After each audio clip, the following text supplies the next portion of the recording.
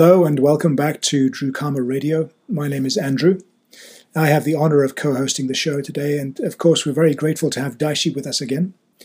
Now I know the answer to this question because you're always upbeat and firing on all cylinders, but I'll ask you anyway. How are you, Daishi? I'm doing fantastic. As always, I'm glad to talk with you. It's exciting to be here again, and I love having the time to do these shows. We get so much positive feedback, and it seems to be helping people. So I'm really excited about this particular show in general because it's one of those topics that affects everybody across the board, whether you're deeply embedded in the path or whether you're just wanting to figure yourself out a little bit. So this is going to be a good one, I think. Well, it's my job to get as much of you as possible into the next 20 minutes. So if it works for you, let's just get straight into it, shall we? Sure. Well, this week's topic is emotional energy. Now, I imagine what comes to mind for most people when they think of emotional energy is that thing that happens when your teenager shows you just how hard they can slam their bedroom door. Is that what we're talking about here? What is emotional energy exactly?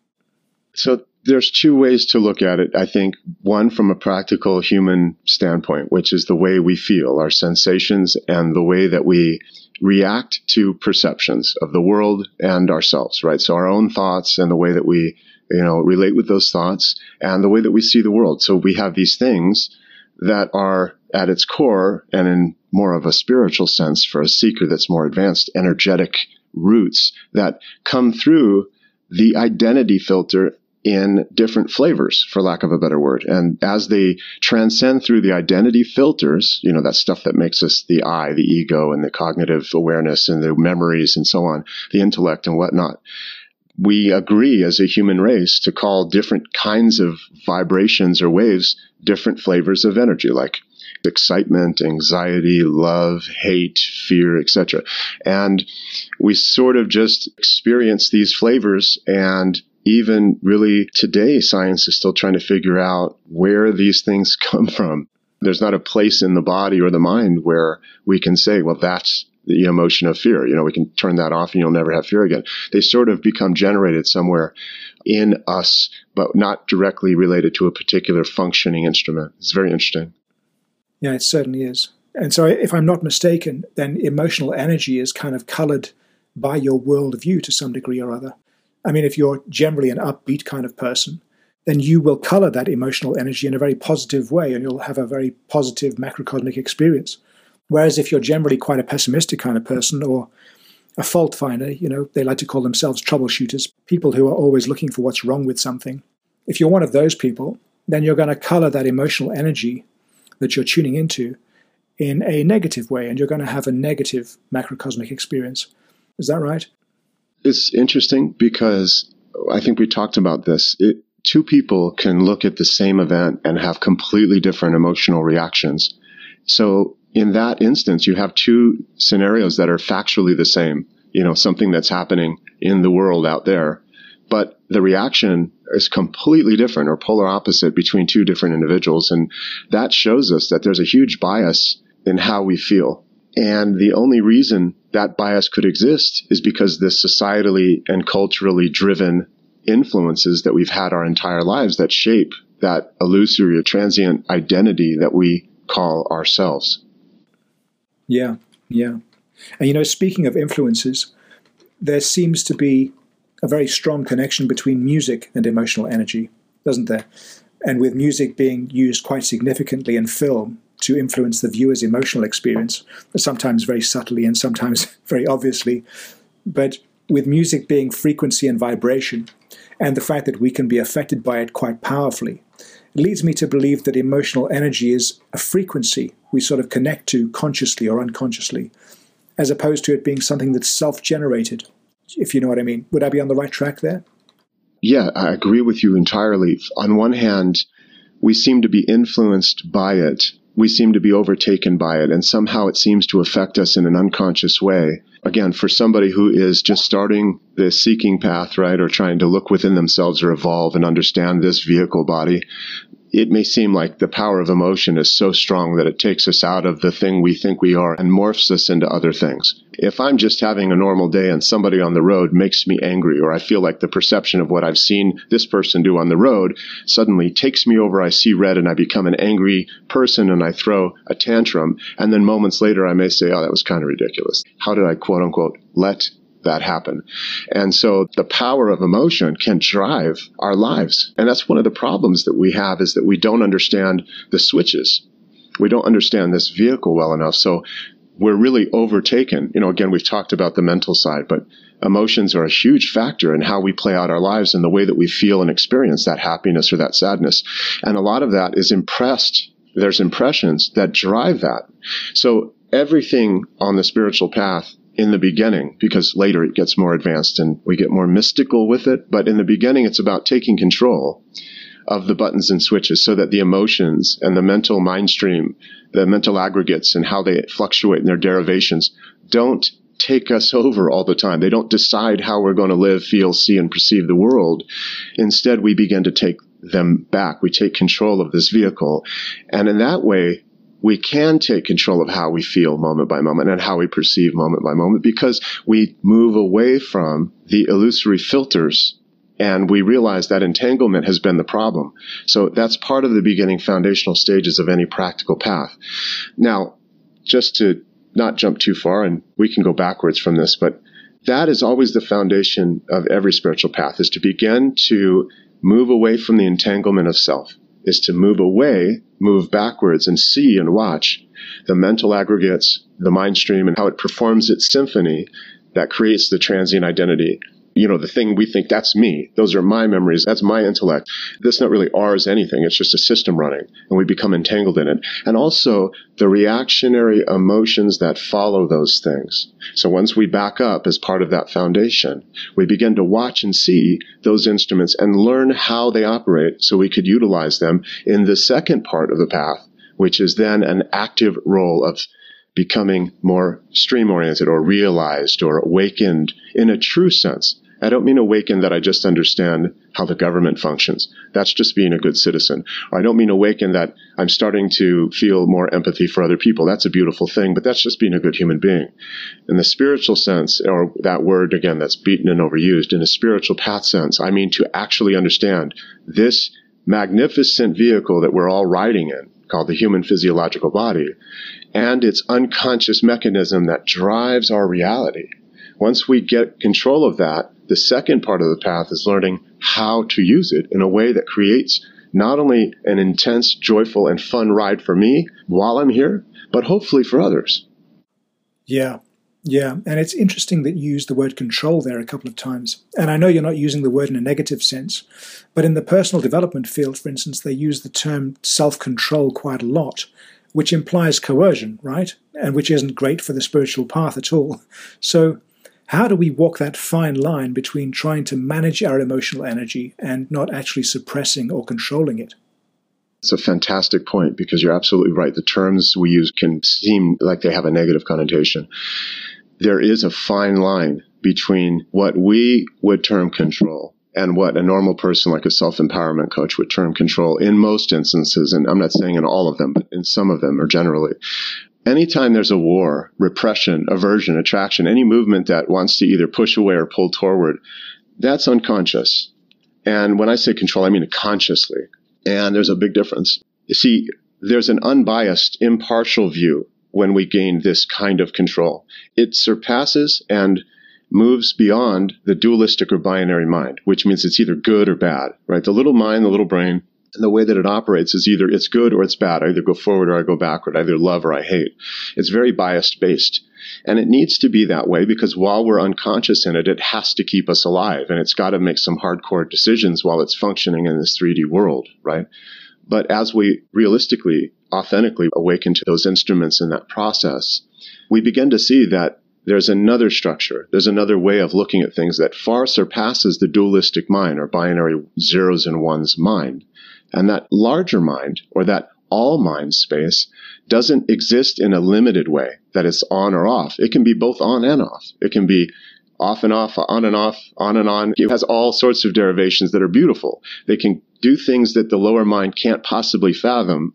And in that, there's a new kind of, and again, a bad word, control. But it's really just we allow the bad and the good to be what we want it to be. So there may be the same circumstance, but we're going to see it and experience it in an entirely different way. And that's what makes it radical. That's what makes it unbelievably special and beautiful and radiantly clear and absolutely diamond-like sharp. And this is the reason why the authentic path involves these specific steps, and they have been carried through generation over generation for thousands of years because it's so special, because it's so amazing, because it's so radical, and because it creates within us the kind of freedom from the vehicle, from the machine, that's so blissful and amazing that you want to just scream it from the rooftops. You want everybody else to experience it as well. And that's where the compassion ties in. So, for example, and to go right back and to end this thought, where you say control in the beginning as a way, maybe a coach would say it, or, take control of yourself. You would have to be compassionate based on controlling your, try to be compassionate. That's a coercion. I don't feel compassion. I don't have an attribute of compassion, but I'm forcing myself to be compassionate. The difference is after this realized state starts to dawn, compassion just becomes. You don't try to be compassionate. You just are, because you're operating from a new set of variables. Compassion is just the right view. It just becomes, you become it. So there's never a coercive moment. You're not ever trying to control or fight or war anything. You're just becoming more pure in the way that you experience. And compassion is one of those pure attributes in the higher, bigger mind that doesn't necessarily exist in the biased, dualistic, or binary mind. Yeah, wonderful stuff. And another word that has a negative connotation is temper, which is related to a degree of strength, right? And we often say he or she has quite a temper, meaning they're prone to getting quite angry. But to me, my temper is the strength of my will to resist being overcome by or carried away by a strong wave of emotional energy. So losing your temper would be a sign that your will needs to be given some attention. But having quite a temper should be a good thing, right? So you should be increasing your temper so as not to be overcome by or carried away by emotional energy. Did I just make no sense at all? Semantics, I know, but words mean stuff, right? But you made a perfect point, because if you look, there's two good points there. One, the way we use words, and the way we understand words vary so greatly from person to person that we have to be very careful, and we have to really have empathy to understand where the person's coming from who speaks those words, right? Because they may not mean them the way I think. My definitions might not be their definitions. So another reason why we want to get away from the entanglement of self is because self will dominate us with our own definitions, and then we'll use that temper in order to defend our definition, which isn't a good way to communicate at all. In fact, it's an ignorant way to communicate. So once we get out of the entanglements, I can allow you to say temper and allow you to express temper the way you know it to be, the way you define it, and I can accept your definition and then relate with you and communicate with you in a much better way. So getting away from that entanglement is important. But back to your more specific point, your temper in that case is a sign of energy that you're now utilizing. Again, we use the word control, but you're utilizing that energy in a way that helps you overcome the entanglements to mind. So that's a positive use. So your use of temper is positive, where other people would say he's got a huge temper, right? So for you, you'd say, oh, that's fantastic. That means that he could utilize that temper in order to overcome the signs of anger, frustration, anxiety, stress, and these disorders. Whereas somebody else would say, no, that just means he loses control and he breaks things. No, completely different uses of the energy itself. So again, emotion is just a rising of energy filtered through the societal and culturally influenced identity, and then sprayed out through this filter or flavor of emotion, right? Once we can catch that prior to that filter process, again, by backing up, then we can begin to utilize the energy itself, not the emotion, but the energy itself before it transmutes into that possibly negative emotional karmic kind of entanglement for positive, or for our own growth, or for our own advancement, etc. And this is exactly what we do when we have the teachings week by week. We show all of these things, how to do these things one step at a time, how to go from the beginning basics of understanding just the mind stream and the way that you operate, and then how to slowly walk out backwards, sort of leave the room by stepping back, seeing everything and saying, okay, wow, there's my mind. There's all the parts of my mind. There's the thing I call self. And it's not one thing. It's actually a symphony of things that seems to be one thing, but it's always changing and evolving. There's the static cognition or awareness that just watches everything. And there's the filters that make the flavors of the emotions. Oh, my Lord. And this is how all these things come together and they generate how I live. And wow, I have no control over all these things. So as we're walking back and watching this, we begin to slowly take back control of how that raw energy starts to move and operate, how we utilize it prior to getting to aggregates, prior to getting to the flavors and filters of emotions.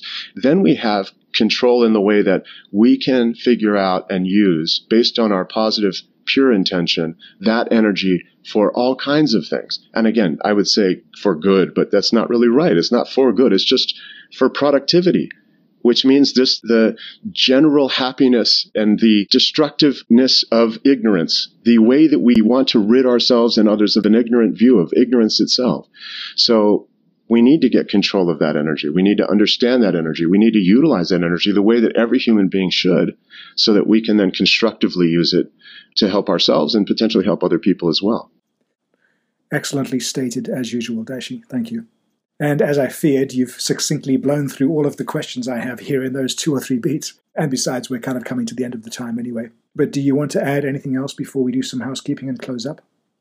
Yeah, sure. Well, I mean, I would say essentially emotions are responsible for many physiological ailments. I think that's really important to understand. Emotions are really killing people that we love. They're killing people all over the earth, right? They're causing cancers and they're causing ailments, and they're more responsible than I think we give them credit for in terms of destroying our lives, not just in the way we feel moment by moment, which is terrible, because we should feel more connected, more open, more honest, more loving, more compassionate, more impartial, more joyful, etc. But also over time, these emotions, they may be really subtle, but they do kill and eat up and destroy our physiological bodies as well. And, you know, we're already inundated by a world filled with societal influences, right? We're being influenced constantly. And those influences are affecting the way that we operate, the way that we filter our aggregates operate, and so on. I mean, the way that we see everything. So it's important that we begin to figure out this vehicle, figure out our emotional resonance, our vibration, figure out how to utilize it the best way possible. And again, if you're not coming to us for help with that, please find somebody that's authentically understood that process and has gone through it themselves and has transformed themselves, and have them help you figure it out, because it's a treacherous path. When you're inside of it, when you're entangled in it, it's very hard to find your way out of that maze without a guide. So if you know somebody that's been through it authentically, go there.